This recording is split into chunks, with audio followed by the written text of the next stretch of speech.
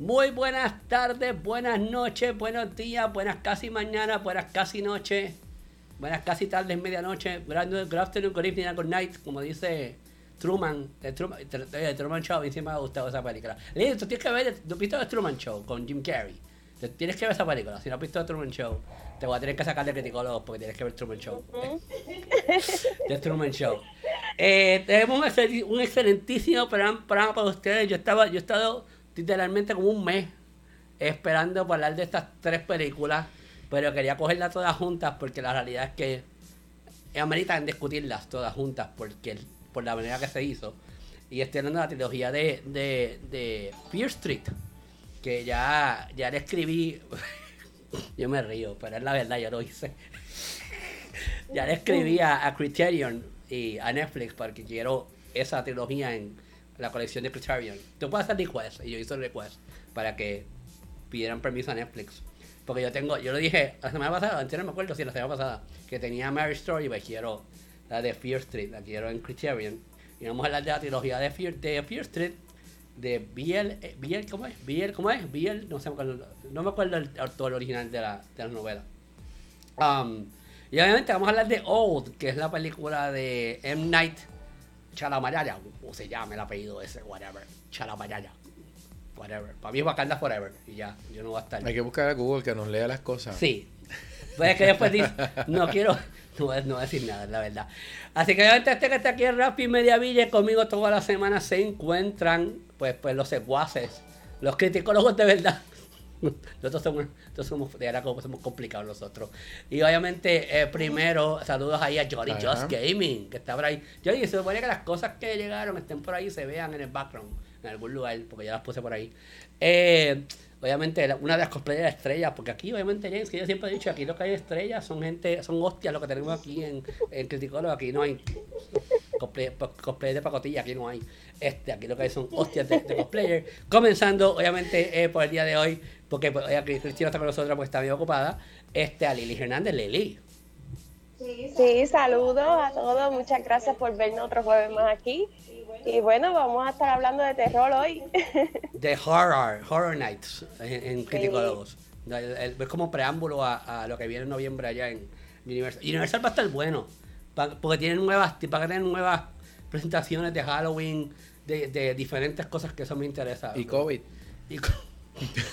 Delta, va a tener Delta. Lo que va a tener es el Delta, no el COVID. Va a tener el Delta. Yo hice una propuesta ahí a la gente de Universal a ver si nos invitan para allá. Variación universal de COVID. Sí, eso es así.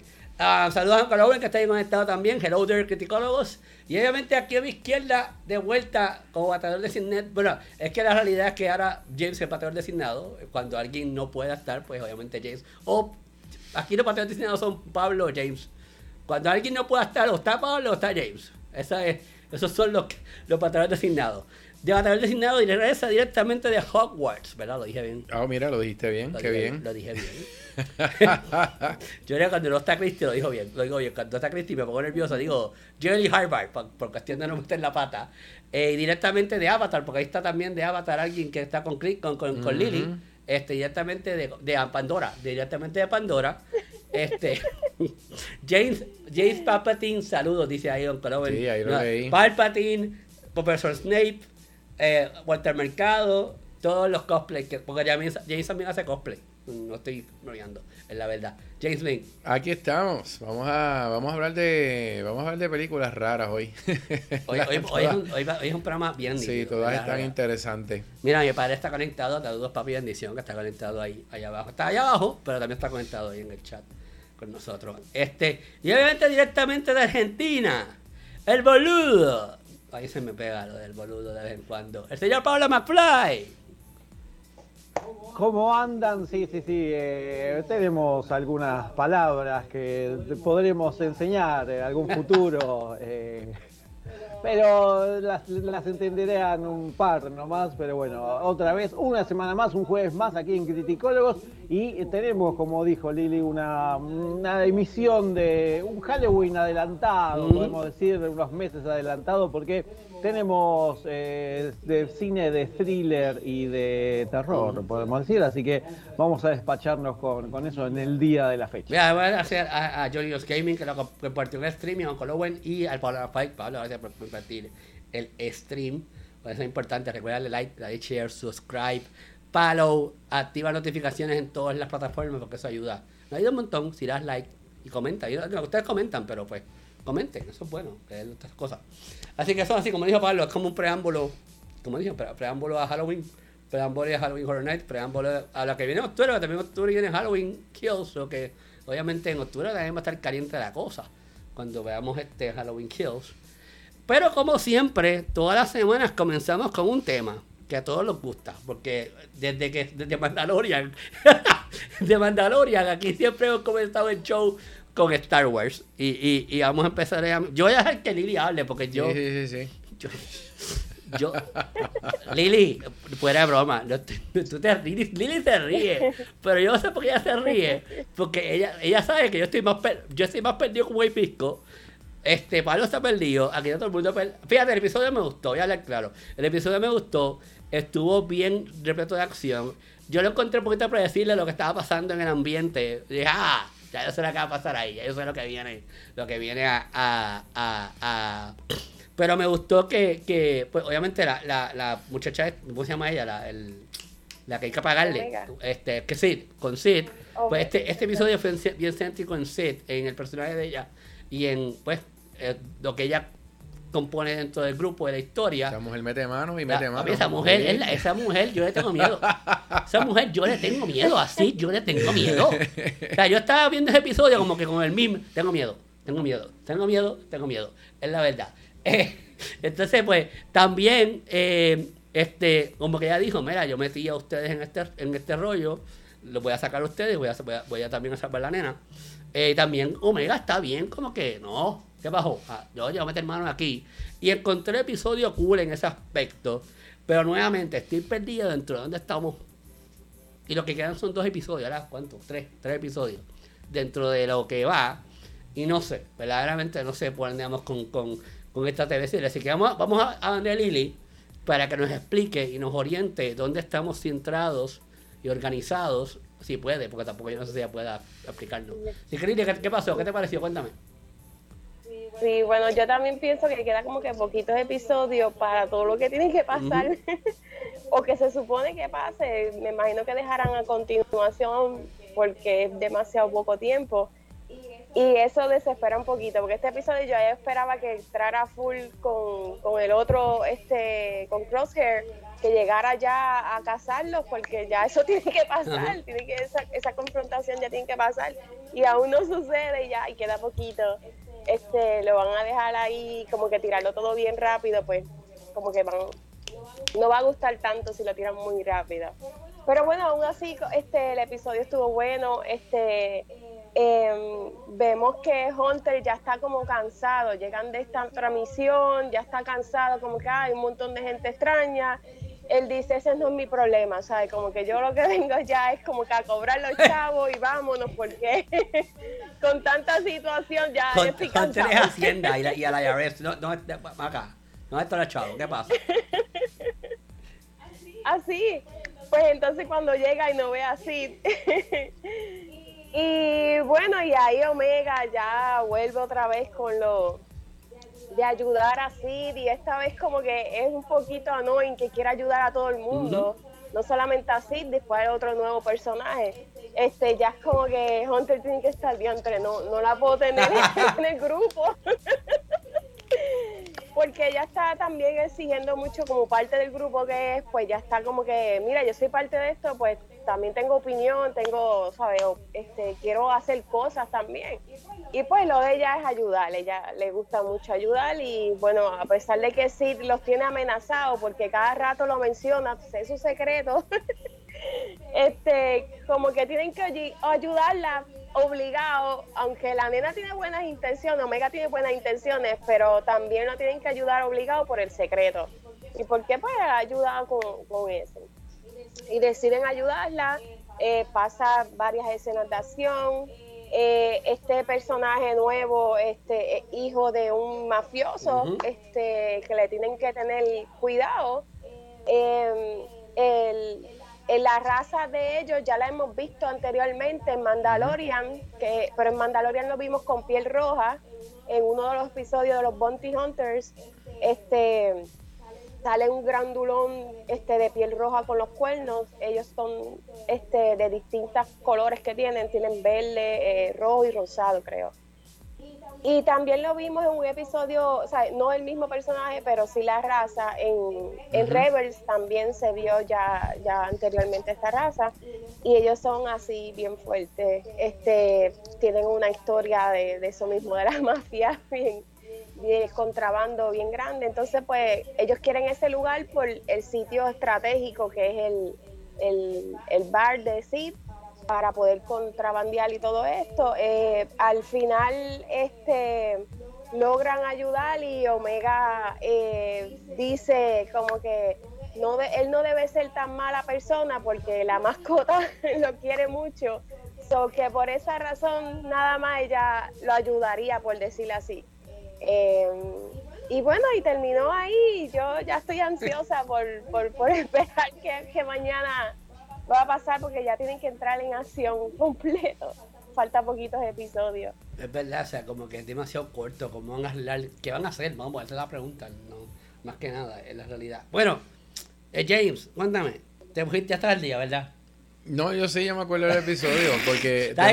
Yo lo vi ayer, yo no lo veo... No, yo lo vi el viernes, sí. Yo no lo veo el viernes, yo lo vi ayer. Yo lo veo el miércoles para jueves, porque si no... Tú no tienes que ver 40 películas como veo yo. No, yo no. Yo tengo 40 películas que vengo a ver y no puedo. Tengo demasiadas cosas para poder ver 40 tampoco. Pero también el punto con este episodio, tenemos personajes de Rebels, que fue donde más me acuerdo. Y esa raza de Pikes era bien interesante también. Y más o menos el caso de lo que pasó aquí fue lo mismo, contrabandeando la misma cosa en Rebels. Así que es cool. Nada, simplemente saber que estamos en el mismo universo, pero de las partes sorprendentes es que la doñita esta no es solo mandar a que hagan, ella de repente tenía que trabajar, se enrolló las mangas y metió mano. O sea que realmente no me lo hubiese imaginado de esa manera. Mira, y me encantó esa escena porque, me and muscles, we are gonna do this. Ajá. O sea, es como que we know what we're doing. Sí, o sea que cuando hay que tirarse el riesgo y hay que hacer las cosas y te das cuenta que no es la primera vez que le toca hacerlo. Por lo tanto, pues, llegó a donde llegó siendo, ¿verdad? Siendo una buena HP. Así que esa parte estuvo cool. Omega sigue siendo como que esta conciencia pura y limpia y que quiere que todo sea el mundo ideal y la utopía y bla, bla, bla. Pero también igual el punto de que se fija en cosas, que percibe cosas diferentes, de la manera diferente a otras personas, y quizás es por ser un ser más inocente, que toma, ¿verdad? Tiene otro tipo de modo de ver las cosas y al final no se equivoca, pero es que realmente, seas tú un pillo, seas un bandido, lo que sea, tú tienes tus justificaciones, o sea, que son justas para ti. Así que no es que seas malo, es que esa es la forma tuya de trabajar. Y bueno, pues todo el mundo a la larga, todas estas series a la larga son humanizadas todas, no importa de qué raza tú seas, todo es un reflejo de la raza humana. Así que yo creo que nosotros somos los únicos que esperamos que vengan aliens a matarnos, porque somos los que vamos a otro país a matar gente. O sea que realmente por ahí es que viene la cosa. No hay otra. Y bueno, yo creo que ya del episodio próximo al resto es lo que está definiendo la dirección del final, porque ya lo que queda es nada. Pero a mí me parece que esto, ¿verdad? Hay mucha gente que se cree que ahora las series duran un season. Yo no pienso que esto vaya a durar un season, por lo tanto no vamos a tener un final definitivo y es lo que yo espero que ocurra. Yo espero que quizás se le pueda sacar quizás 2 seasons más, dependiendo por dónde se quieran llevar la historia, o a menos que simplemente quieran hacer un cierre con esta que estamos viendo para algo que venga posterior en live action o cualquier otra cosa, porque también estamos ahora con la freaking mentalidad que nos han impuesto nuestros amigos de Marvel y Disney, que todas las cosas que están pasando paralelas van a tener algún tipo de conexión en algún sitio. Así que pues no sé por dónde cerrará esto. Pero yo pienso que esto va a cerrar reuniendo al Bad Batch completo y probablemente no tengamos en definitiva alguna solución o alguna respuesta de Omega, pero que eso quizás nos los dejan enganchados para el próximo. Así que yo creo que queda tiempo todavía para que puedan tirarse ese final que todo el mundo quiere esperar espectacular. Hecho, bueno, sí, bueno, hay que ver, porque hay muchas cosas que pueden hacer y son 3 episodios lo que quedan. No, está bien, son hora y media es lo que queda. Es la realidad. Pablo, ¿hace frío por allá? ¿Estamos bien? Allá en Argentina, ¿cómo están las cosas? Cuéntame. Estamos bien, estamos así peleándole al frío todavía. Lo bueno es que acá están de vacaciones escolares los niños, así que las calles están llenas, no llenas porque estamos en pandemia, pero están llenas de niños. Así que no ir a los cines en estas fechas porque no, encima que hay pocos asientos. Los ocupan los niños. Mira, antes de que empiece Pablo, aquí dice Uncle Owen que los Pikes, sí, y su estilo malvado, que le gusta eso, y los giros que toman. Si es que son gente que tiene un código, tú sabes. Esta TV serie ha tomado diferentes giros, y eso es otra cosa que tiene característica esta TV serie. Así que Pablo, cuéntanos, ¿qué te ha parecido este tercer episodio, episodio número 13? Gustó, pensé que iba a ser más de los de relleno, de realizar una misión. Esta misión tiene como un fin, que es seguir trabajando para Sid en este caso, pero que te abre a nuevos personajes, como nos está proponiendo desde que empezó la serie, y es como que me hubiera gustado saber un poco más acerca de los Pikes, como decían ahí recién, porque la voz de los que hacían de Pike es como que dije, buena voz para este personaje, buenísimo. Mira, hay varios episodios en Rebels que son de ellos nada más, puedes Sí, dije, ya está, sigamos con estos personajes para hacer algo por fuera. Y la verdad que el episodio me hizo acordar al de las arañas de hielo de Mandalorian, cuando salen de todos lados y no sabes qué es lo que van a hacer.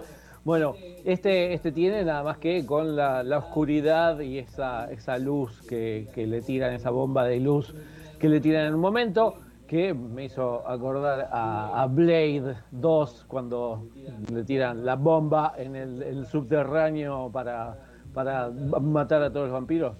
El que no vio Blade 2, no sé, porque está viendo Criticólogos, tiene que ver Blade 2 antes de cualquier otra cosa. Hay que verlas todas, la tercera está con Triple H y el perrito. Sí, el perrito a los depredadores. Pero mira, 1 y 2, nos conformamos con eso, 1 y 2. Exactamente. Pero bueno, creo que The Bad Batch va por buen camino, le quedan 3 episodios, vamos a ver cómo nos terminan enganchando para este final de temporada. Tiene mucho por donde agarrarse. Hay muchos personajes que sus historias quedaron colgadas en los capítulos en los cuales aparecieron y que estamos esperando que en algún momento vuelvan a reaparecer. Así que esperemos, yo le tengo confianza y espero que tenga un buen final de primera temporada y podamos seguir disfrutando de Bad Batch, de estos clones rebeldes en una segunda temporada, porque la verdad que tienen mucho para poder dejarnos. Hecho así, Rebelde también, Rebels hay que darle break también, hay que hacer algo con Rebels. Rebels tiene mucha posibilidad. Bueno, aquí dice Uncle Owen que está de acuerdo con James, con lo del código y la prioridad que tienen en el negocio los Pikes.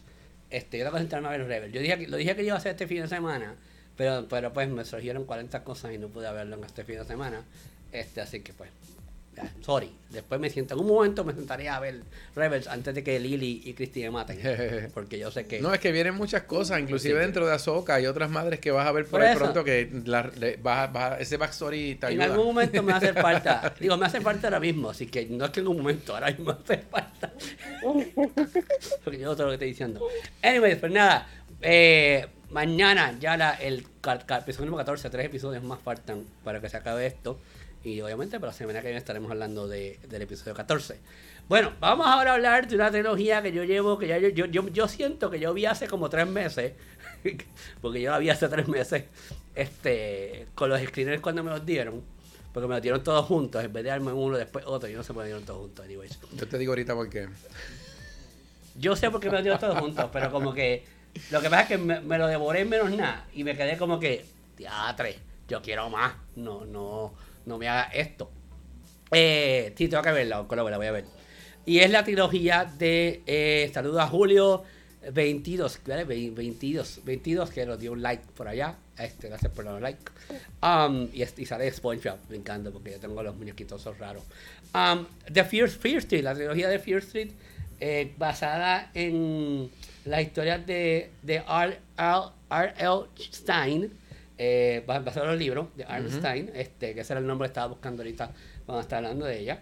Y obviamente esto es de Netflix. Y digo esto porque me remonta a los tiempos de Stranger Things, donde el casting era de nadie conocía a los actores, y la historia era lo importante del producto. Y vuelve a hacerlo Netflix con Fear Street, con la trilogía completa. Y yo creo que también eleva lo que es darle un tributo a lo que es el horror de antaño, el horror moderno y el horror, todos los horrores que son buenos, que llaman, que venden. Y pues a mí me encantó el primero. Vamos a hablar, obviamente, son 3 películas, vamos a hablar de cada una de ellas todos juntos, pues no vamos a estar, o sea, whatever.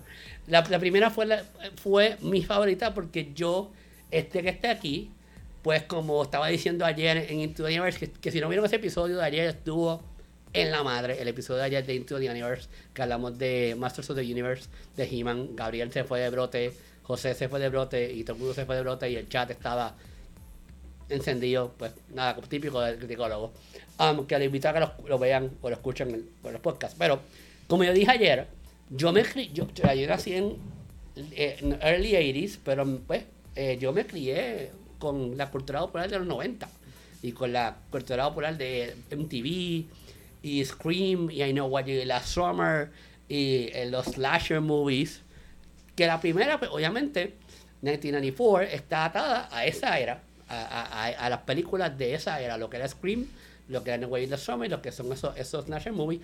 La primera escena que estamos viendo es bien típica, la podemos poner copy and paste de lo que es la primera escena de Scream, que estamos viendo a Drew Barrymore corriendo con el Ghostface detrás, a punto de pegarle un en la espalda. Eso es lo que estamos viendo a Maya Hawke, que es la hija de Ethan Hawke. Y ¿cuál es ¿cómo se llama la esposa? Uma Thurman. Uma Thurman es, ¿verdad? No sé si Uma Thurman. ¿Verdad? Uma Thurman. Corriendo mientras, pues, el tipo, bueno, no dar spoilers, le da un stop por atrás. Y pues la primera pues fue bien cool porque para mí fue un throwback a esa era de horror, lo que era Scream, lo que era What You Did Last Summer, y ese tipo de estilo de película en cuanto a lo que estaban presentando a acción se refiere, porque también está su mitología que también me gustó, no voy a decir que no me gustó, pero ese aspecto de la primera a mí me encantó. A mí el casting me encanta. Yo vivo ya enamorado perdidamente de Olivia Scott Welch, que es la que está poseída en la película. Y es porque a ella yo la vi ya desde Panic en Amazon Prime Video. Si no han visto Panic, que es una TV-serie, deberían verla en Amazon Prime. Fuera de este mundo, también la TV-serie. Pero el casting me gusta porque, vuelvo a repito, me remonto a Stranger Things, un montón de gente que son nadie, y nos enfocamos en la historia, y la historia estuvo muy buena, y estuvo muy entretenida, y estuvo muy, está bien hecha en cuanto a lo que querían representar. La segunda película, que si no me equivoco, voy a buscar la foto, porque con las fotos que yo me dejo llevar, es 1974, igual, 19 something, pero voy a buscar aquí en Netflix, ni me acuerdo. 1978. 78. Este es vamos de camping. Y esta elevaron lo que es la sangre a otro nivel. Porque esta película, aunque es un throwback también, lo que sí hicieron es estar recontando cómo la leyenda ocurre, pero a la misma vez esta segunda película donde más ketchup y Kool-Aid utilizaron. Y morcilla. Y morcilla también. Aunque en la tercera también, al final utilizaron mucha morcilla también. Y pues me gustó por eso. Yo encuentro que en la segunda ya te empieza a contar la historia, cómo es que esta leyenda o esta situación está ocurriendo, y nos estamos remontando a aquellos tiempos. Y pues también utilizando, bueno, en las terceras que pasó esto, pero o sea, utilizaron bien los tiempos para también pues darle tributo a lo que son las películas que pues representan ese tipo de era, donde pues era Halloween y este tipo de cosas, donde estamos en esa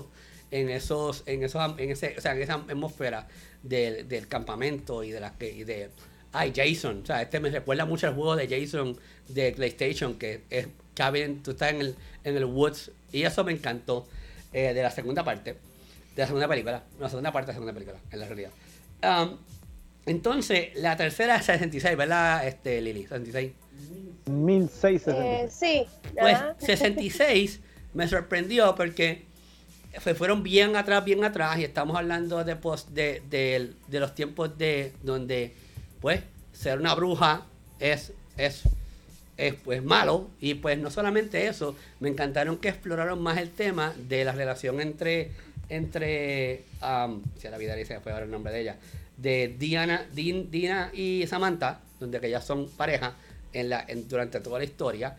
Y pues en aquellos tiempos montaron el que pues también ser gay es una brujería, y eso me encantó, que hayan podido jugar con el tema sin que se convierta como que un show bien grande. O sea, tocaron el tema, lo pusieron dentro de la historia, y pues nada, lo contaron de esa manera. Este más que nada, yo creo que no es que sea el que menos sangre tiene, lo que pasa fue que es más clásico dentro de la trilogía, es más, que se queda más safe en ese aspecto, porque se envolvieron en eso de los Blair Witch, de aquellos tiempos de antes, y no me molestó, porque cuando veo el desenlace final, que fue como estoy hablando yo, cuando veo el desenlace final de la trilogía, yo me quedé como que, diatre, esto se con J mayúscula.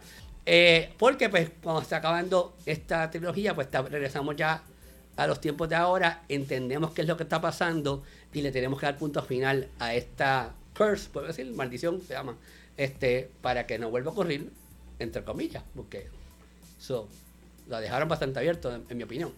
Y pues verdaderamente al final me gustó este corre y corre, y toda esta situación que pintaron con los antecedentes que se fueron pasando entre diferentes generaciones, y lo encontré bien cool. Obviamente advierto, yo no he leído el libro, ni lo voy a leer, porque no tengo tiempo.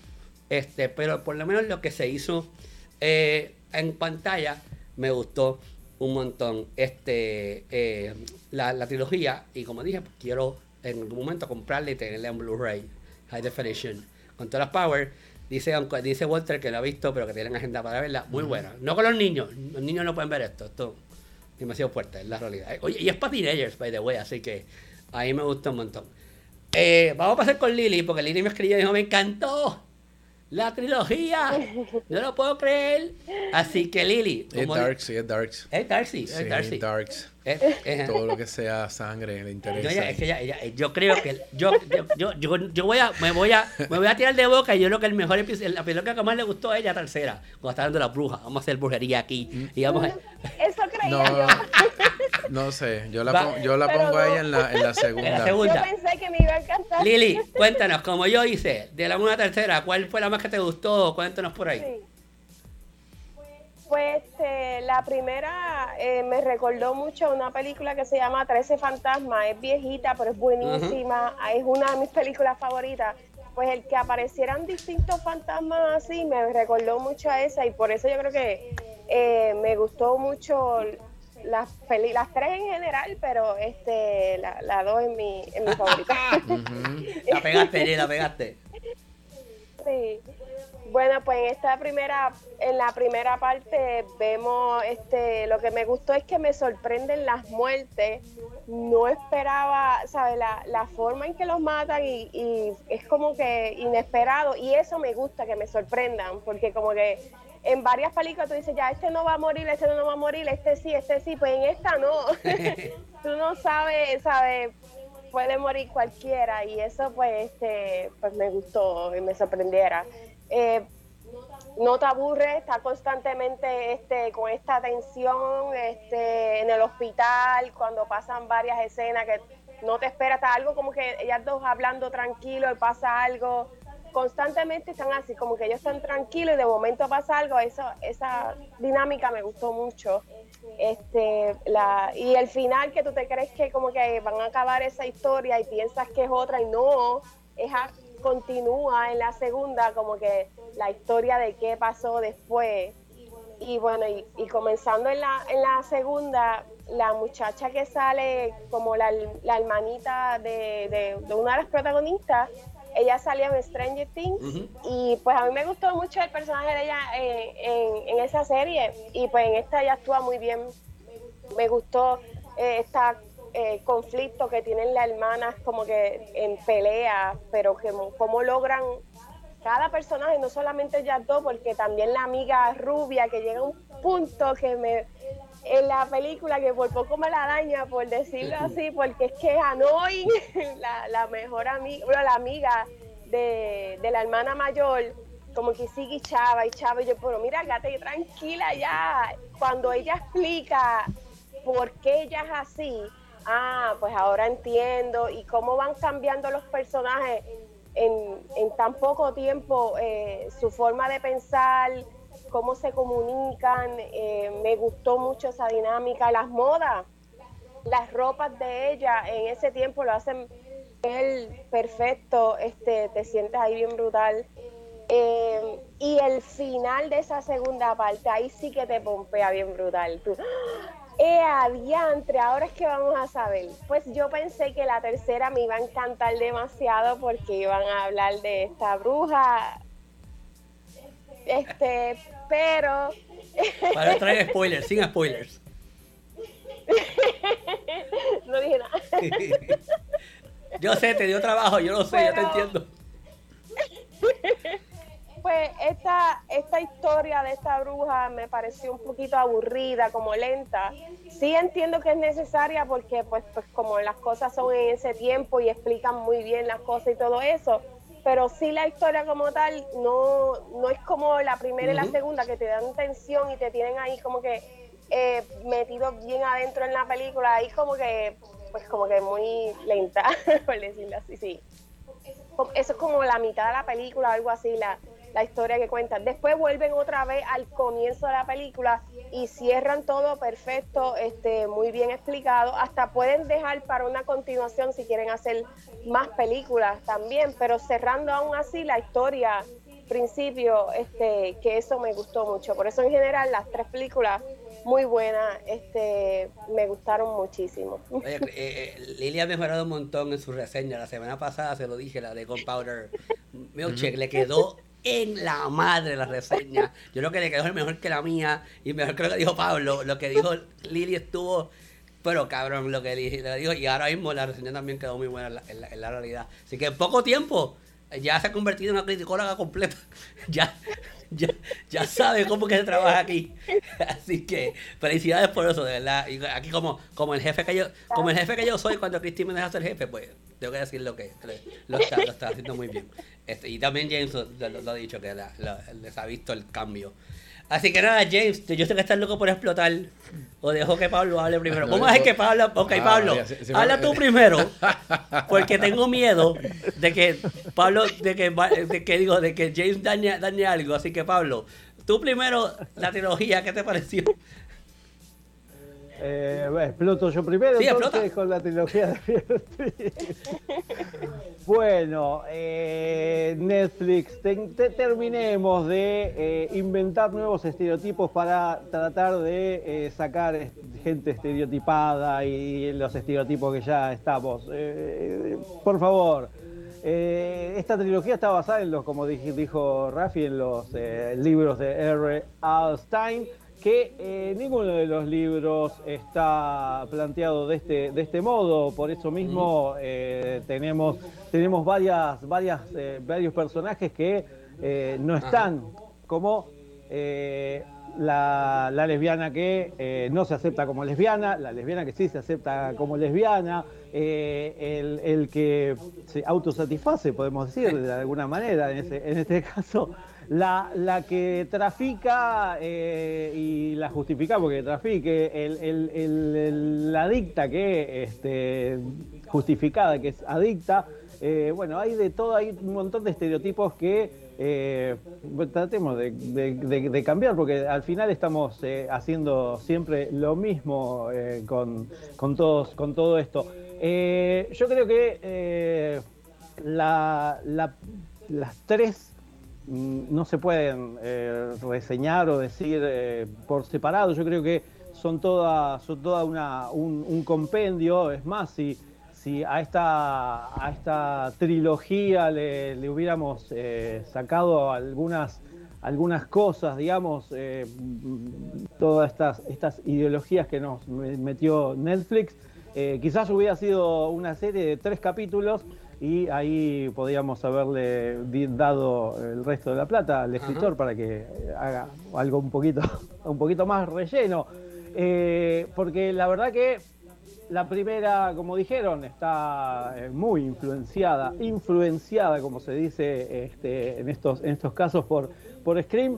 La segunda está muy influenciada por Martes 13, por supuesto, y la última está, por lo menos la primera parte de la tercera parte, está muy influenciada por la película del 2004 que se llama Ginger Snaps, The Beginning, que utilizaban a estas chicas, Ginger Snaps, que se las recomiendo mucho, está buena la saga, donde usaban a los personajes de las primeras películas a los personajes y a los actores de esas películas para volver al pasado. Usaban los mismos actores en el cuento del pasado, que es lo mismo que pasa acá, porque tenemos a los mismos actores haciendo diferentes papeles, pero en el pasado, en 1666.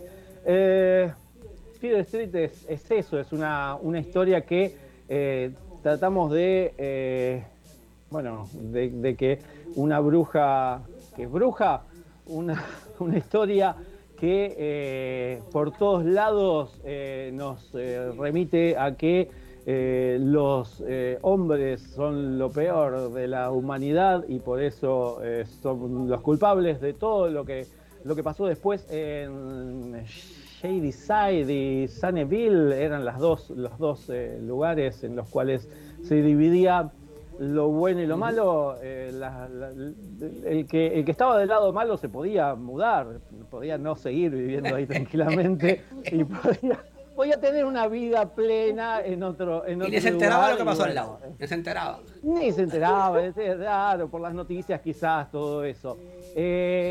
A lo WandaVision, allá el sur. A lo WandaVision, claro, exactamente.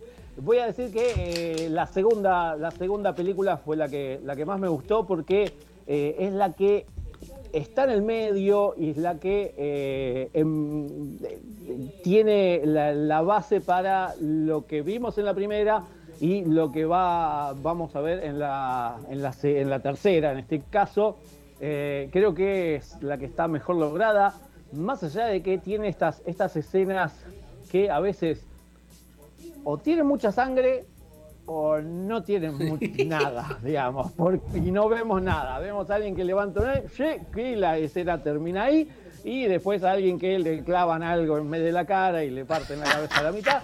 Entonces es como que no termino de entender si querían que hubiera mucha sangre o no querían, no se decidían. En esos sets a veces no sobra la sangre, entonces quizás necesitaron para algunas escenas y otras no.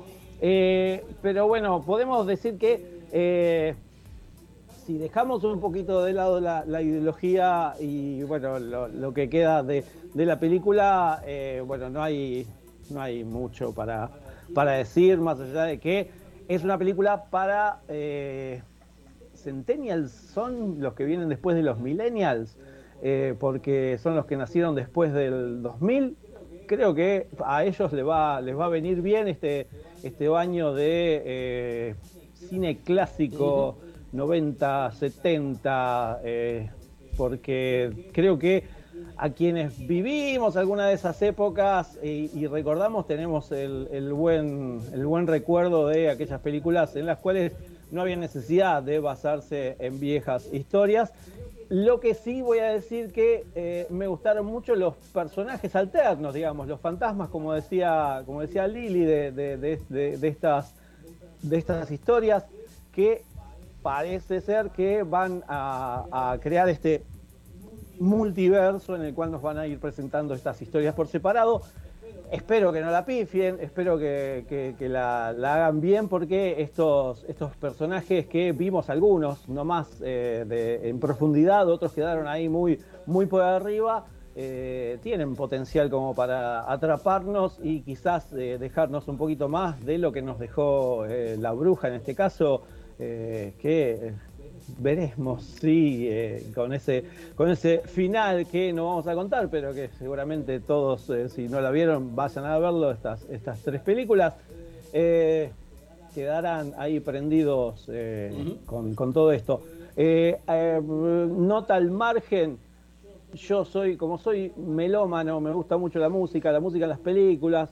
A medida que iba escuchando los temas musicales, sobre todo en la primera parte, dije, este tema no es de 1994, y me agarré la cabeza y no cuadraba. Dije, no, porque no cuadraba, tengo los discos de esas bandas, y después cuando terminó la película dije, a ver, y era verdad, hay 3 o 4 temas musicales de bandas que escuchaba en esa época, en el 94, que todavía no se habían estrenado un año, 2 y hasta 3 años después de 1994, así que son estas pequeñas cosas que algunos locos como yo nos fijamos y después son pequeñas perlas, pero la verdad que tiene algo que para Netflix le sirve y mucho, que es el boca en boca de viste la trilogía, viste la muerte tal, viste cómo, y bueno, eso creo que es lo que Fear Street nos trajo, y esperemos que sean más fieles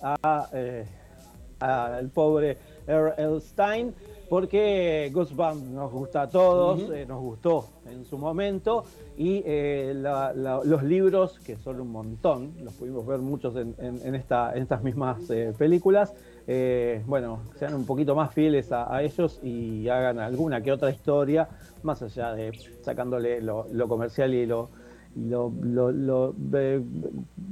¿cómo podríamos decir? La estupidiología que tienen a veces para hacer alguna de las películas. Perdón Netflix, pero bueno, qué sé yo. Fui con muchas ganas de ver, cuando vi la primera película, me bajó un poco. Cuando vi la segunda dije bien, la tercera ya dije, no, basta chicos, basta. Así que veremos cómo sigue todo esto. Bueno, tenemos el YouTube, los par de semanas me estaba bien emocionado, mucha gente conectada en YouTube, saludos a la gente que está conectada en YouTube y en Twitch. Y en Twitch. Sí, me ha sorprendido que la gente se ha movido de Facebook para allá. Así son mejores plataformas para ver videos, sí, realmente. En la realidad. Así, no, y esto aparte, Iván, con el Giga, siempre me ha dicho, yo prefiero que vayan a YouTube o a Twitch siempre a ver lo que ves de Facebook, que Facebook es bien comprimido el contenido, así que me ha sorprendido, gracias a todos los que están viendo por YouTube ahora mismo y por Twitch, que hay un montón de gente conectada, estoy en shock con eso. Y saludos a Metaverse, que está en Twitch, obviamente. Yo creo que ya que Pablo contestó porque me las dieron todas juntas, y yo también sabía por qué me dieron todas juntas cuando las terminé de verlas, pero lo que pasa es que yo dije, dame break entre una y la otra, porque una sale cada semana, y pues dame una semana, después me da otra, la dieron todas juntas hace como 3 meses, me la dieron hace tiempo. James, cuéntame, ¿qué te pareció? Es que aquí el punto de las 3 juntas es que realmente este es el mundo de la indecisión. Muy larga para una película, muy poco material para la miniserie, vamos a tirar 3 películas juntas y que la gente se las chupe como quiera. O sea que este concepto de trilogía pues funciona. Y esto pues realmente fue una película de principio a fin, dividida en 3 películas, no es una historia completa y no es que van al pasado ni al presente, es que es el mismo timeline realmente. El viaje en el tiempo que damos entre cada episodio es contándome la historia de cuando pasó tal cosa y es puro flashback lo que estamos viendo. Realmente no es que una película se marque full, que era lo que yo pensaba. Pues mira, este va a ser como que la película de tal época, pero realmente la historia está hilada completa de principio a fin. Y estas partes que son en otras épocas es una narración que estamos viendo, flashback claramente, pero flashback de muchos minutos. Pero realmente el tiempo real yo creo que entre toda la película fueron como 3 días probablemente. Yo no creo que fue más de eso. Que realmente resolvieron el misterio a lo Scooby-Doo en ese span de tiempo. Me da risa esto que dice Pablo de los estereotipos cuando comenzó la primera, porque sí, realmente estaban los personajes tan estereotipados que era ver The Breakfast Club meets Slasher Movie, porque realmente entonces cada uno con sus conflictos internos y todos interactúan juntos en The Breakfast Club, están resolviendo un problema en común que tienen entre ellos. Y me acordé de eso, me pareció tripioso también la computadora y el chat de los años 90.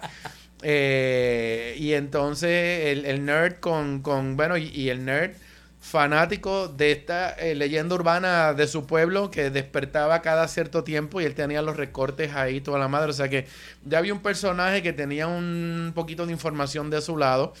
Y cuando se da el primer incidente, pues no es una casualidad, él lo ató rápidamente a ese contexto y por ahí para abajo empieza a fluir todo el tema de lo que es lo que ocurre, ¿no? Que realmente sí hay buena resolución de conflicto aquí, todos pensaban que era la bruja y pues era otra cosa. Pero el punto es que todas las piezas caían en su lugar. Y lo de la música me fijé, yo no soy tampoco como Pablo de irme a buscar exactamente, pero sí era música de la época y yo puedo pensar que claramente si en ese año no salió una canción que pudiera yo utilizar para este tema, pero me busco una que haya salido en la época y la letra me ayuda porque la música realmente no era random, la música tenía un mensaje que estaba apoyando duramente o bien fuertemente la trama. Que realmente pues quizás ese año no salió la que se quería usar, pero sí nos daba el feeling de esa época y eso pues a mí me gustó bastante. Me gustó el concepto de que todo estaba bien oscuro, todo era un claro oscuro, los colores que utilizaron insoportable, no, pero es que no eran ni colores, porque era claro oscuro. Tú tenías la gente en contraluz casi todo el tiempo, las casas, todo el que estaba dentro de una casa, aunque estuviera de día, las cortinas estaban cerradas. Que como quiera, habiendo pleno sol afuera, la gente tenía luces prendidas y todo cerrado y era de día. Que en un momento dado yo me confundí, espérate, ¿estamos de noche? ¿Estamos dónde? Porque y de repente te das cuenta que es que tienen las cortinas cerradas, pero estamos de día. Era la cuestión de mantener esa atmósfera oscura en gran parte de la película, porque realmente... Que parece mi apartamento, yo tengo todo cerrado, a mí no me gustan las luces. Pues, pero yo soy al revés, yo no tengo cortinas y mi apartamento es claridad desde las 5:30 de la mañana. Que el sol no entre aquí, porque el sol y él somos el día, somos como que... Yo soy al revés. A las 5:30 de la mañana hay luz en mi casa, prenden completa. Pero fíjate, de noche no solo luce. Pues tú eres, sí, soy exactamente. Yo tengo solo, mira, esto es un fun fact. En mi apartamento solo hay 2 bombillas que funcionan en un apartamento de 3 pisos. El resto de la iluminación, quizás el luz que viene de afuera. Que entra por las ventanas, pero fuera de eso, y de noche porque hay luz que está cerca, pero soy así. Sí. Breguen. Nada, el punto, sí, soy raro. Pero el punto es que esta película... Eso da risa, porque pero a veces no me sorprende las películas porque yo me conozco y yo hago cosas así, no. Pero me pareció que la historia está montada de nuevo con este concepto de Scavenger Hunt, donde empezamos a encontrar pistas y empezamos a movernos. El problema es que aquí la pista era gente que venía a matarte. Y como dijeron los compañeros anteriormente, no te daban el break de hacer el staging de esta gran matada que vas a dar, esta gran matanza, era que ¡ja! Ahí se fue y se jodió otro. O sea, era como que no te daba tiempo a pensar y eso te ponía un poquito más en desesperación.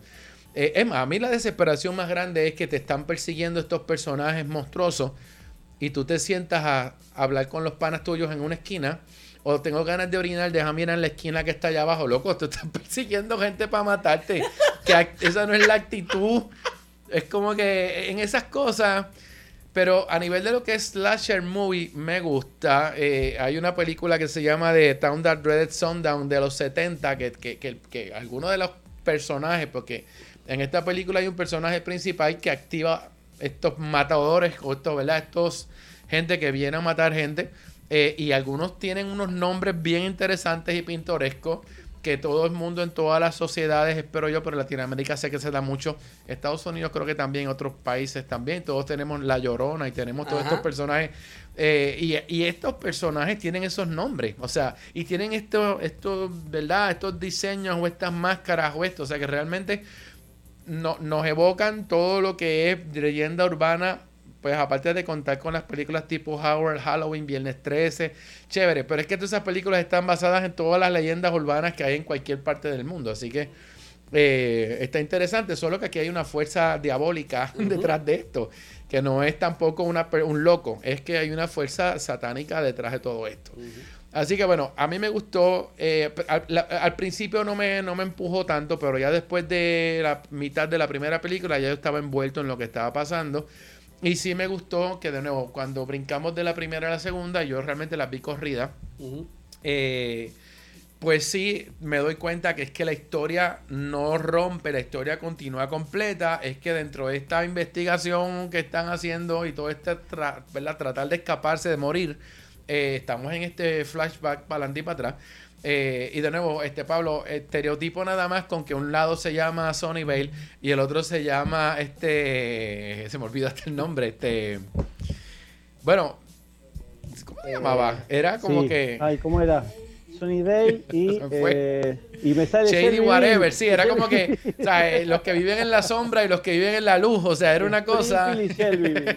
Y encima, exactamente, en Puerto Rico yo te puedo decir, los que viven en el caserío, los que viven en Guaynabo, es lo mismo, vives en un lugar donde no vas a salir de ahí, estás destinado a esto, ya que tu vida es estar jodido, es como que... Y entonces estás en el otro lado donde está todo el mundo en opulencia, en la que estamos Shadyside, lo pusieron ahí, pero Shadyside, imagínate, el lado Shady, en la sombra exactamente, y el lado soleado, o sea, es una cosa bien cómica. Y Shady es nebuloso, Bueno, no, pero es que sí, es la palabra que le dicen, pero cuando yo vi que el mall se llamaba así, que fue lo primero que vimos con un letrerote gigante, me quedé como que, diablo, ¿quién visita un mall con ese nombre? Y es que el pueblo se llamaba así. O sea que realmente era una cosa bien loca. Pero sí me gustó cómo corrieron todo. Sí me gustó que fueron, que vimos el presente y del presente nos pusimos a mover hacia atrás, porque esto era parte de la búsqueda de ellos. ¿Qué pasó? ¿Por qué pasó? Y siguieron dándole rewind a esto hasta que era el pueblo original con 4 casas y todo sembrado. Y sí hace mucho sentido ver lo que vimos en las primeras 2 cuando ves de dónde arranca todo esto. Así que parece una historia complicada, pero no es tan complicada. Simplemente es que tiene mucho, ¿verdad? Mucho dentro del tiempo que corrimos ahí, porque tiene mucha acción y muchas cosas van pasando. Pero sí, hay sangre por todos lados. Y bueno, el final, como vimos, pudo haber sido resuelto o quizás puede que se dé otro tipo de trilogía en otra época, quizás más presente, a lo mejor no en el mismo sitio, pero quizás conectado de alguna manera a lo que ocurrió aquí. John Amari está ahí en el chat y está Tommy Román también en el chat, nuestro gordito técnico de criticólogo está así. Onixa y de la Annette de Sony Pictures, Onixa, sí, yo sé quién estoy, me acuerdo. Así lo bautizaron. El del bulto, el gordito con el bulto que tiene las 40 cosas, sí, ese es Tommy, ya saben quién es Tommy de criticólogo, no hay de otra, ya él es así. Y está John Amaury está conectado, que dice que saludos a los muchachos, que dice que le falta la tercera, que no le gustó la segunda, que se aburrió con la segunda. Y nada, pues obviamente contesto. Lo malo con esto es que la trilogía hay que verla completa porque si no, no te quedaste enganchado, te quedaste a mitad. O sea que No, y en realmente... realidad, digo, en el caso mío, cuando yo la vi, yo no podía parar. yo tenía que ver, yo vi la primera y cuando termina dije, le doy play. Es que es una película completa. Le doy play. Entonces, le doy play y digo, sí, a la vida, gris. Aquí estoy hookeado. Y Colowen dice que la va a ver, gracias. Netflix, viste, estamos aquí influenciando que la gente vea las cosas, ¿no? Ayer pasó lo mismo, no quiero problemas, Netflix. Entonces veo la segunda, termino la segunda y me quedo como vamos a darle play, olvídate de eso, le doy play a la tercera y me la chupé en menos nada, las tres en menos nada en la realidad. Altamente recomendable, yo creo que la persona, aparte de como dijo Pablo, a la generación que está target de estas películas, cualquier persona que es fanático del horror le va a gustar. Porque es para ellos. O sea, es para personas que son fanáticos del horror. Y ahora, hablando del horror como segue, vamos a hablar de otra película de horror que se supone que es de horror, que yo me reí mayormente. I'm gonna quote Josie de Film Posters, que ella dice que en su quote es como que esa es la comedia del año para ella. Esa fue la comedia del año. The Comedy of the Year, dice ella en su quote. Yo creo que yo fui bastante sutil en lo que yo dije, en mi reacción, pero a la misma vez, pues, yo tampoco sabía qué esperar de Old, que es la nueva película de M. Night Shyamalan, me lo dije bien, no sé si lo dije bien. ¿Cómo se llama el tipo ese? Whatever, nombre raro, no va a estar aquí, yo no soy profesionalista, esto no es ni Guapa, ni Telemundo, ni nada de estos que estén por decir las cosas así. Aquí esto es digital. Yo no tenía muchas expectativas de esta película, right? Yo creo que tú la viste ya, sí, y Pablo puede ver, Lili, yo creo que Lili vas a tener que verla, yo creo que, no sé, quizás, no sé. También la escribió él. Para los que no son, para los que no sabéis quién es este director de Six, la de I See That People, de Sixth Sense, ¿verdad? The Sixth Sense. Esa es la película que más me ha gustado de él. That's it, vamos a dejarlo ahí. Y también hizo la de la trilogía de, me cago en 10, la de El Protegido. ¿Cómo es? Unbreakable también. Ok, pues nada. El director también tiene un cameo en la película, by the way, por si acaso, sale en la película. La historia es que esta pareja van de vacaciones, el resort los pone en una playa privada y mientras están en su estadía, pues se percatan que se están poniendo viejos. Hence el nombre Old de la película. Y oye, yo no tengo verdaderamente muchas cosas positivas que decir de esta película. By the way, se filmó en Santo Domingo, en República Dominicana. Me encantó esos visuales de República Dominicana. Yo que he estado allá, y donde se grabó, esa playa donde se grabó eso, yo haber estado allá, yo sé que eso allí es paraíso. Bien parecido a Palomino, lo que es acá en Palomino, en Puerto Rico, allá para Fajardo. Que tenemos que llevar a Pablo todas esas cosas cuando venga para acá. Yo no tengo muchas cosas positivas que decir de ella porque verdaderamente a mí en ningún momento yo me envolví en la historia. Yo entendí claramente el mensaje de lo de getting, o sea, de getting old, o sea, de la living with regrets with your past, correr del pasado y de las cosas que tú estás esas cositas que él quiso, esa metáfora que él quiso hacer, yo no entendí, pero no me voló la cabeza. Entonces tampoco yo entendí que las actuaciones fueron fuera de este mundo. Las actuaciones yo las encontré bien, whatever. No fueron, yo no, a nadie. Y esto obviamente la actuación también está atada a la dirección, porque el director tiene que mover a esos actores para que los actores se desenvuelvan en las escenas. Y pues yo no tengo muchas cosas positivas que esta película porque realmente no hubo nada fuera. Yo tampoco soy muy fanático de este tipo, así que whatever. Pero nada de lo que yo vi a mí me causó, pues, no me causó lo que él quería hacer. Y esto yo creo que yo me remonto a Hereditary. Cuando vi Hereditary, que todo el mundo, brutal. Y yo me quedé como, a mí Hereditary me dio miedo, me dio sueño. A mí en ningún momento yo me asusté con Hereditary. que todo el mundo, no, que el diablo te va a llevar enredado, pues que me lleve enredado el diablo, porque yo nunca sentí que el diablo me iba a entrar por dentro y me iba a llevar enredado. A mí me dio sueño. Y entonces, pues, esta fue una película que yo me quedé como que, al principio de la primera hora, yo dije, tú puedes arrancar y decídete qué tú vas a hacer y muévete, porque como que estamos en este círculo vicioso y no se mueve la situación. Entonces, pues, con la excepción de la familia, interpretada por Gael García, que tremendo actor, by the way, los personajes secundarios de la película, yo lo encontré como que estaban ahí, bla. El trigueño un nombre raro, ¿cómo se llama? Vamos a buscarlo por aquí. Midsize Sedan, porque el nombre está bien cool. Está bien cool.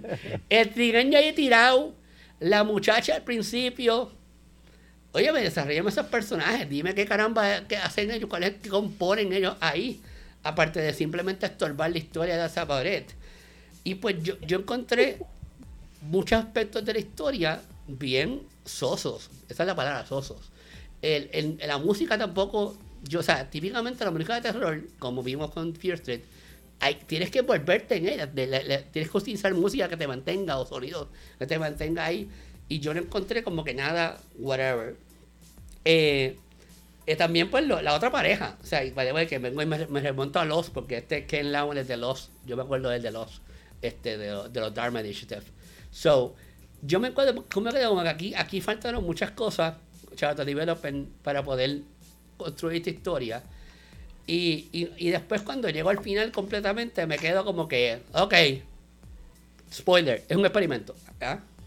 Que Lost parte 2, todo el Lost parte 2, se cayeron en un avión, se cayeron en la isla y se pusieron viejos y estamos utilizando a estas personas viejas para crear experimentos, para crear medicamentos. ¿Qué es esto? No, verdaderamente nada de lo que yo estuve viendo a mí me hizo ningún tipo de sentido, ningún tipo de lógica.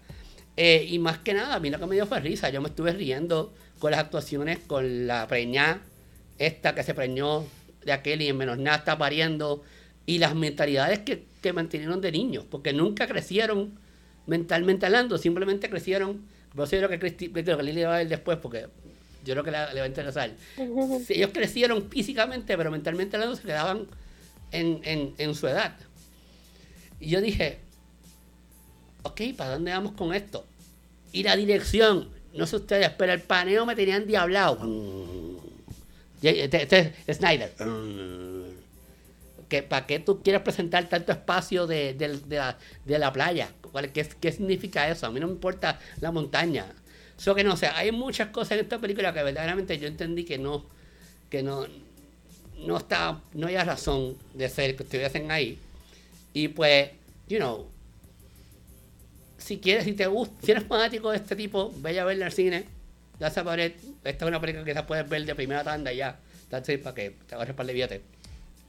Si no, pues sabes qué, espera, porque en realidad para mí no fue nada fuera de este mundo, es la realidad. Así que Lili, puedes verla de primera tanda, así para que te ahorres para el billete, tú sabes. Yo espero como tú dices. Tú allá espera que salgan guapas en HD sin editar. Así que vamos con Pablo antes de que tú explotes. Pablo. Bien, la película, la verdad que uno cuando dice N. Night Shyamalan, que así como se dice, me lo dijo Google, uno espera siempre mucho de este director. Nos dejó siempre con estas películas que tienen un plot twist en algún momento. Después dejó de hacerlo, dejamos de esperar estos plot twists. Y que, recordemos, como decía, Sexto Sentido, La Aldea también, tuvimos la chica del lago, tuvimos muchas películas, la trilogía, como decías vos, del Protector, donde tuvimos la segunda parte con un James McAvoy haciendo este personaje y 28 personajes dentro de él que a muchos nos voló la cabeza y que terminó de una manera que a mí me gustó en la tercera película. Pero siempre no esperamos nunca más un Avatar de M. Night Shyamalan. Eso no se lo vamos a perdonar nunca más, teniendo a Momo ahí atrás de Lili, porque ni olvido ni perdón por el Avatar que hizo M. Night Shyamalan. Por eso le cortamos los dedos de director ahí. Pero esta película que, para quien no sepa, está basada en una novela gráfica, en un cómic que tiene más escritura que dibujo. Yo pensé que iba a ir por el lado más metafísico, como lo es la historieta, la novela gráfica, que por algo más de thriller, que es lo que vi en la película. Y la verdad que me desilusionó porque cuando uno se mete con el tiempo, muchas veces uno se hace más preguntas, y si la película no te las responde, uno se sigue haciendo más preguntas. Como decía Rafi, hay muchas cosas que no se terminan de entender. El personaje del hijo de la pareja de Gael García Bernal, lo interpretan 3 actores, a la hermana la interpretan 2, y supuestamente crece en el mismo tiempo, un año cada media hora, dicen. Ellos también podían haber puesto a los otros actores para hacerlos de viejos en vez de ponerle solamente arrugas. Nada, hay un montón de cosas que no me terminaron de cerrar, como muchas películas en las cuales se juega con el tiempo, y esta película Old es lo que se basa. Esta isla, la isla bonita, ¿no? Porque es una playa, no es la que estaba DiCaprio, pero la verdad que uno espera un poquito más, aunque sea un poco de coherencia, qué sé yo, en revisar el guión, más allá de esto que contaba Rafi, de la razón por la cual envejecen y los dejan en esa playa es porque papá. Bueno, pero nada, con eso no me contás nada, ya está, me hiciste clavar 1:30, no me acuerdo ni cuánto dura la película, pero... 2 horas y casi. Sí, no, es terrible, sí. Ya con decir que dura 2 horas, una hora 40, no tengo 2 horas para perder. 1 hora 49, exactamente. Debo decir que el póster de la película me gusta mucho. La verdad que no lo colgaría en la habitación o en el comedor, pero está bien hecho, es la premisa de la película. Pero es de las películas de Shyamalan que las vemos una vez, dejemos de lado Avatar, las vemos una vez y creo que ya no las volvemos a ver. Es de las pocas de Shyamalan que quedaron ahí en el cajón, y que creo que no van a volver, más allá de que por fin tenga un actor latino como protagonista en una de sus películas. Quedó en eso la película Old Viejos. Aquí se estrenó hoy en Argentina, va a estar ahora quien tiene en Paramount Plus, seguramente en un tiempito también va a estar para ver online, pero un sabor a nada me dejó la película. Y como decías vos, estos planos secuencia de la playa que va de un lado para el otro, va de un lado para el otro, va de un lado para el otro, y uno dice, bueno, ahora me va a mostrar la parte en que cuando da vuelta vemos que envejeció. No, ni siquiera eso, no termina de nada. Así que Old es de esas películas que si la vas a ver, bueno, mira, te van a salir canas viéndola. Exactamente. El tiempo se va a pasar más lento en este caso, quizás, que en la película. Así que yo tengan sentí cuidado. Que yo me puse más viejo y más calvo que la estaba viendo. Yo dije, me chavé. Ya Lili no la va a ver ni en guapa. Ni en guapa la va a ver. No, yo no le voy a dar tan duro a la película. Así que a lo mejor yo la convenzo de que vaya a verla. Uncle Owen dice, ni en guapa vale la pena verla. Yo creo que guapa va a pagar por ver esta película. Dice Uncle Owen, ¿qué pasa, Lili? Mira, aunque luego dice que las películas de Shyamalan son raras, pero que les gustan por el estilo que es único. Eso es verdad. Todas las películas de Shyamalan, él tiene un toque único que sabemos que son de él. Por ende, pues, el nombre de él se distingue. Hay una serie que él tiene en Apple TV que se llama Servant. Me gusta mucho. Me gusta mucho la historia que él está haciendo en esa. Esa la pueden dar break. Y él dice, aunque lo dice que las películas favoritas de él son Signs, The Sixth Sense y Unbreakable, porque son las mejores películas que él ha hecho. Signs, The Sixth Sense y Unbreakable. Después de eso, es bien hit and miss lo que él hace. Y ese es el problema que él tiene, que él es bien hit and miss con sus proyectos. Y lo interesante es que esas películas que tú mencionas, aunque lo bueno son las primeras 3, después te va cuesta abajo con las producciones que él hace. Y sí, como dice Pablo, The Last Airbender, eso no existe. Eso no hay que mencionarlo en la realidad. Pero Servants está muy buena en Apple TV Plus. James, ¿a ti te gustó entonces? Lo que pasa es que esta película, como película, pues yo creo que se quedó corta en algunas cosas. Pero esto era una película para introspección. O sea, era para que el espectador empezara a trabajar. Psicología. No, es como tú decir en qué cosas le estoy dando yo valor hoy en mi vida. A qué cosas vale la pena estar en una pelea con alguien cuando lo que nos queda de tiempo es tanto. O sea, hay cosas que te ponen a pensar un montón. Living with regrets. O sea, ese es el... Y yo creo que esa parte está interesante. Y de nuevo, según las experiencias que uno tenga en la vida, a ti te tocan más cosas, porque hay que tenga una de las condiciones de alguien de los que estuvo en esa playa. Piensa en unas cosas, a uno que tiene hijos piensa en 80 cosas más cuando están tocando esos temas en una película. Así que a uno lo van a tocar diferentes cosas que tú veas ahí. Como dice Pablo, basado en una novela gráfica, pero la novela gráfica tenía más contenido que la propia película. Entonces, ahí es donde yo creo que se puede quedar cojo lo que está ocurriendo.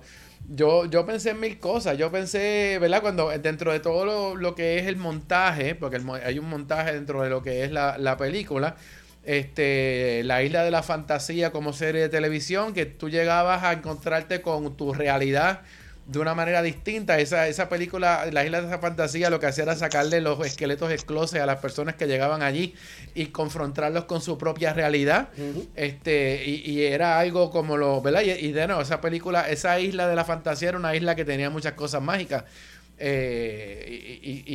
¿verdad? Y inexplicables. Pero en ese sentido son cosas que yo veo aquí. Sí habían personajes bien estereotipados, ¿verdad? Y cosas que ocurrieron antes de que fueran a la playa, que la primera que me pareció totalmente sin sentido en el sentido de por qué ponen esto aquí, fue la señora que le dio epilepsia del momento en el desayuno, que yo dije, ok, si incluyeron esta doña en este ataque, es que esto tiene algo que ver con lo que va a pasar, porque no, sí tuvo que ver. Lo que pasa es que cada conversación en la mesa demostraba algo que te das cuenta ya al final por qué era, pero demostraba que cada una de las personas que llegaban allí, además de que llegaron a vacacionar, todas tienen alguna condición física o algún problema, que no era evidente cuando tú ves esas primeras escenas, porque realmente la conversación de la muchacha, esta joven en la mesa, la encontré muy normal para el tipo de estereotipo de personas que estaban demostrando allí. Así que parece que esta es una boba de esta estúpida que lo que hace es comer tal y tal cosa y anda en un show y con maquillaje y con madre, que realmente cuando te pones a pensar ya a verla en la playa, todo ese montaje eran las inseguridades que esa mujer tenía en su vida y que todo lo pintaba con maquillaje. En el momento en que la vejez le cayó encima, estaba horrorizada con todo. O sea, de nuevo, esta era una película para exploración. Era una película para que tú, ¿verdad? La gente que estuviera en la sala te identificaras con alguno de los personajes o te pusieras a repensar cosas quizás en tu vida. De las cosas que a mí pues me parecieron extrañas, el final a mí no me gustó para nada, realmente. Yo esperaba un final bien dramático o un final que me volara la cabeza, porque todo el tiempo yo tenía una ansiedad brutal.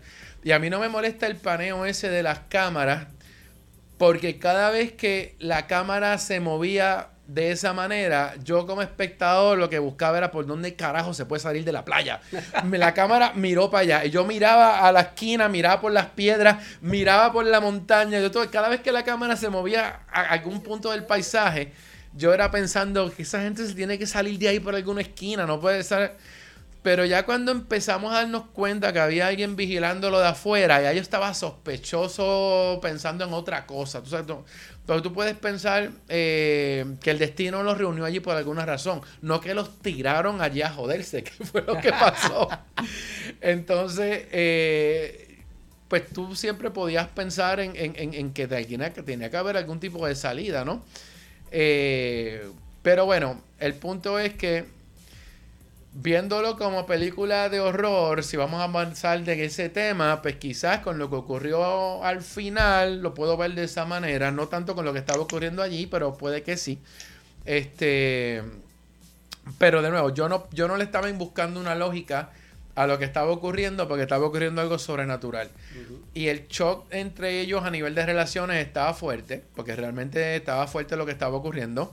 La mejor actuación se la doy a Vicky Krieps, que es la protagonista, la esposa de quien era Gael en la película. Me gustó mucho la actuación de ella. Realmente de los que... Y ella es de, yo no sé de qué país es esa actriz, creo que es de Lituania, yo no sé dónde. Claro. Pero ella me gustó como mamá, me gustó como representante de la condición que tenía, que era un tumor. O sea, yo le creí a ella las cosas que estaba diciendo. Gael me gustó como trabajo también, sobre todo lo que tenía que ver como papá, como padre, como lo que se estaba encontrando, pero ya al final hubo cosas que a mí no me mataron. Yo pensé que pudo haber quedado un poquito mejor el final, ya cuando ya pues le estaban llegando, porque a todo el mundo, ¿verdad? Que no la haya visto, pues ya la verá, pero la vejez le fue llegando a todo el mundo en cuestión de día y medio, y se empezaban a dar un montón de cosas en el proceso que me parecieron fuertes realmente, porque no te dan tiempo para despedirte ni de ti mismo. O sea, es como que es una cosa bien ansiosa. Yo me puse ansioso durante toda la película. Pero ese final, o esos elementos hacia el final me parecieron interesantes, pero esa actriz me gustó. Me gustó mucho. Todos los demás estaban pues haciendo su parte, que era una parte muy encajada dentro de lo que le tocó hacer a su personaje. O sea que no siento que exploraron más ni que me conecté con ellos. Yo me sentía espectador, no me sentía en esa conexión. Pero fuera de eso, a mí no me gustó el final. El final fue Scooby-Doo. Y le quitamos la máscara y esto fue lo que pasó. Tú sabes, y esa parte pues, no sé, yo hubiese esperado otro final. Y no lo quiero contar realmente, pero hubiese esperado otro final realmente. Porque al principio, bueno, es que hubo realmente, de nuevo, no había tanto tiempo, pero el punto de que resolví una pista a lo Scooby-Doo y me di cuenta cuál era la solución, pero salí de allí con todas las herramientas para poder hacer algo, porque igual yo digo, ok, si tú te llegas a salir de la playa, ¿cómo diablos vas a salir de la isla? Porque tú llegaste allí, te trajeron a la isla la gente que te metió ahí, pero pues realmente pues te das cuenta, un jueguito bien cool que tenían los nenes al principio, que era llegar a saludar a todo el mundo y preguntar quién eran y qué hacían, pues esas fueron de las cositas que encajaron al final para poder ayudarlos a poder salir, y bueno, y a intentos de otras personas que hubo antes, que dejaron algunas cosas allí en la playa, que también fueron clave en eso. Pero es que ya de ahí para adelante era como si yo estuviera viendo otra cosa. Ya ese final lo encontré muy esto era lo que pasaba. Wow. Esto será una crítica a Big Pharma, será una crítica ¿A quién me está renegando? A todos los que tienen estas vacunas ahora de COVID que experimentan con nosotros. O sea, ya ahí se fueron en un viaje. El chip que lo están poniendo. Ya esa parte humana que yo estaba viendo en la trama, que yo hubiese preferido que se terminara en la playa, que la película cerrara en la playa. Simplemente se quedaron atrapados. Se fueran ahí. Sí, o sea, el punto es que ahí pasase algo. Y ese fate de morir es lo que nos va a tocar a todos. Así que realmente yo hubiese, ¿verdad? Yo no leí los De que libros. el tiempo se te fue menos nada. Yo no leí los libros, pero exacto, yo hubiese cerrado ahí. Yo hubiese cerrado con Por eso fue que una buena elocución entre los actores, un buen monólogo con el último que quedase, algo, pero algo que fuera, cerramos aquí. Por eso es que yo, como, o sea, estoy de acuerdo contigo. Yo no me identifico con ningún personaje allí. Yo estoy de acuerdo con tu línea de pensamiento, pero yo entendí lo que él quería hacer. Y el dilema es ese, que esta película depende como Hereditary. Hereditary depende que a ti del diablo, tú le tengas miedo al diablo. Mira el diablo que me lleve enredado si quiere. A mí me importa un pinche diablo. El diablo puede venir a buscar si quiere mañana y a mí me va a dar igual. Yo no me voy a morir porque el diablo aparece aquí mañana. A mí no me va a dar nada. La película depende mucho de tu psicología, de trabajar con tu mente, a ti, con tus creencias. de trabajar con tus creencias. Y Hereditary cumple con, es lo mismo, depende de que a ti te afecte la muerte, que te afecte que te vengan a buscar un espíritu. Y a mí el Espíritu Santo, si me quiere buscar mañana, que me busque. A mí no me va a afectar en absolutamente nada. Entonces, pues, esta película en ningún momento yo me identifico con nada. Yo me estuve riendo de las barrazadas que estaba viendo de los personajes. De acuerdo contigo, la muchacha, esa actriz la mejor que actuó, que es una excelente actriz. Y al final, cuando pusieron las miradas, yo me quedé como que yo quería hacer como que y como que o sea, entonces hubo cositas que resolvieron bien mongamente. Ay, porque no me están creciendo las uñas y el pelo. Eso fue estúpido. Realmente tus células van a seguir moviéndose. Las que ya están afuera están muertas, pero se supone que tuviesen seguido creciendo las uñas y el pelo. Pero nada, vaya. Y lo otro, obviamente, sus mentes no iban a estar avanzadas porque realmente la mente tuya corre con la experiencia. Y lo que estuvieron allí fue 10 y medio. Van a seguir siendo niños en el cuerpo que tienen nuevo porque pues siguen siendo niños. Y una de las partes que me pareció muy cool, que también fue ilógica totalmente, pero me pareció muy cool, fue cuando antes de salir de la playa decidieron sentarse a hacer castillos de arena y pensaron, la gente que tiene nuestro cuerpo y nuestra edad física tendrán la mentalidad que tenemos nosotros. No. Bueno, yo me identifiqué porque yo me siento como de 15 años todo el tiempo. Yo estoy en un viaje. Yo me siento de 8 8. por eso.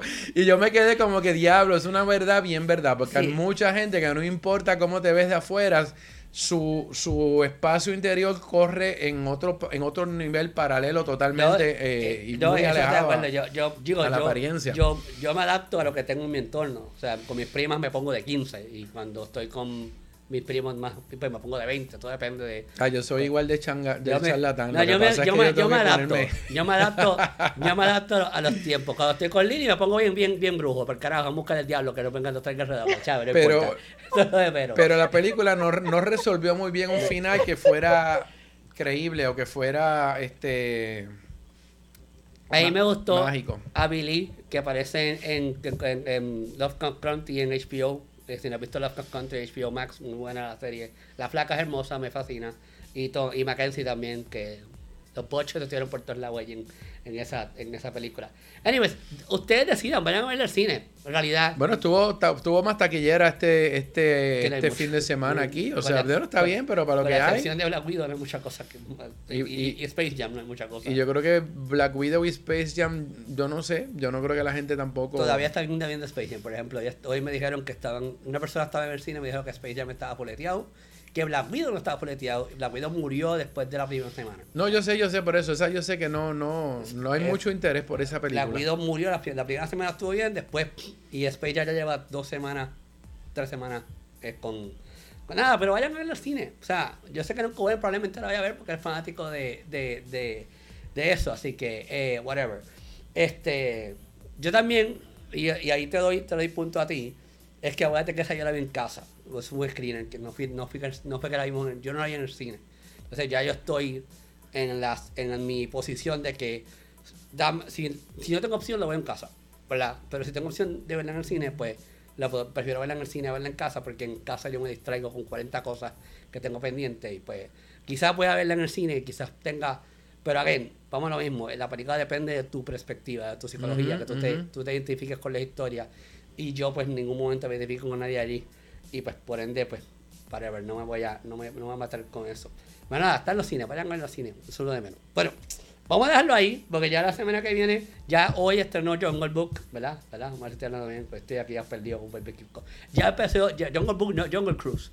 Ya está en los cines y vamos a hablar de eso la semana que viene, ya yo la vi hace tiempo. Y me gustó un montón. Pablo, ¿tú viste Jungle Cruise? Ya no viste Jungle Cruise. Pablo.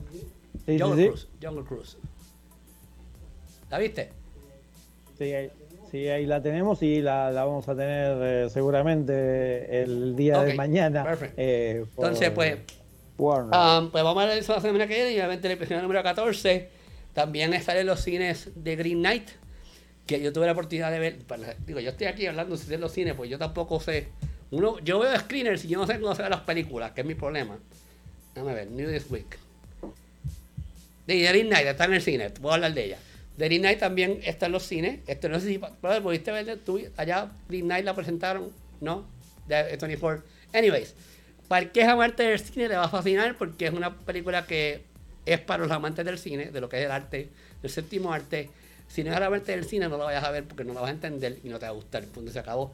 Así que vamos a dejarlo de esa manera, no voy a decir más nada de eso porque verdaderamente las actuaciones están cool. Y es otra película que yo considero que para este episodio estuviese cool porque es de misterio también, pero es A24 y A24 es arte, es la realidad, eso no hay que decir más nada. Pero nada, ya la semana que viene vamos a estar hablando de Jungle Cruise y obviamente el episodio 14 y cualquier otra cosa que ocurra en el camino, pues la vamos a añadir para hablar de eso. Y creo que ya la semana, hay un concurso que acaba este domingo, pero que vuelve por allá, de Die in a Gunfight con Diego Boneta, con Alexandra Leo. Nadie habló de esa película a mí me encantó. Es una película como si fuera un cómic, como si fuera Scott Pilgrim vs. The World. Ella está enamorada de él, ella no puede estar con él porque el país no quiere, bueno, y pues se forma una pelea de tiro por el amor, y me encantó. Pero el guión hoy termina el domingo. Ya muchas personas han participado que pedí permiso a ver si me podían dar más y me dieron más porque sorpresivamente yo sé que te has dado cuenta que mucha gente te ha dado follow y Lili también y Pablo, mucha gente nos ha seguido por este concurso, así que nada, vaya a criticólogos.com para cómo participar y ya obviamente la semana que viene vamos a tener otro concurso que es para que te ganen una gorrita de Jungle Cruise, así que pendiente a criticólogos para tratar del concurso, que pues gente la semana que viene venimos todos con una. Venimos todos con la una. mía está en el carro esperando a que hablemos de la película. Venimos todos con una. Vamos a estar, yo no sé si Lili nos va a sorprender con un cosplay o algo, porque Lili también es así ya de momento cosplay. Pum. Y ella tira sin avisar. No se puede disfrazar de árbol. Sí, yo no sé. Entonces, se va a disfrazar de Rock. Ella va a disfrazar de Rock, la Roca va a ser ella. La película está buena, by the way, fuera broma. La película está muy buena, nada, pero la semana que viene en la botella, así que vamos a dejarlo ahí. Vamos con las pautas pertinentes. Vamos con Pablo primero, que yo sé que ya mismo empieza en Cine con McFly, en Aijuna. ¿Cómo es? Aijuna. Cuéntame, Pablo. Sí, ahora en un ratito ya empezamos con Cine con McFly, versión radiofónica en el éter aquí de Radio Aijuna, aijuna.fm. Y a mí me pueden seguir en las redes sociales como @Pablo McFly en todas las redes sociales. Y Cine con McFly en Facebook, donde lo que no sale en la radio, como son los trailers de las películas y las series, los van a ver ahí en la página de Facebook de Cine con McFly. Así que de ahí acá todos los jueves. Y si me cruzan por la calle, saluden, digan, McFly, boludo. Y ahí yo los voy a saludar, y los voy a agradecer acá también por Criticólogos y por Cine con McFly, por todo junto. Y déjame buscar el sentido de James, porque cada vez que me pasa esto, que tengo dos programas... Tienes que añadir uno nuevo, los tienes los dos ahí. Sí, tengo que añadir uno nuevo ya, porque no lo cambio. En lo que llega el cintillo. @JamesLin en Instagram y en Twitter, jameslin.com. Y tengo por ahí, pásame el micrófono, que tengo 2 episodios nuevos. Uno sale creo que mañana o el sábado, con Giselle Cifredo.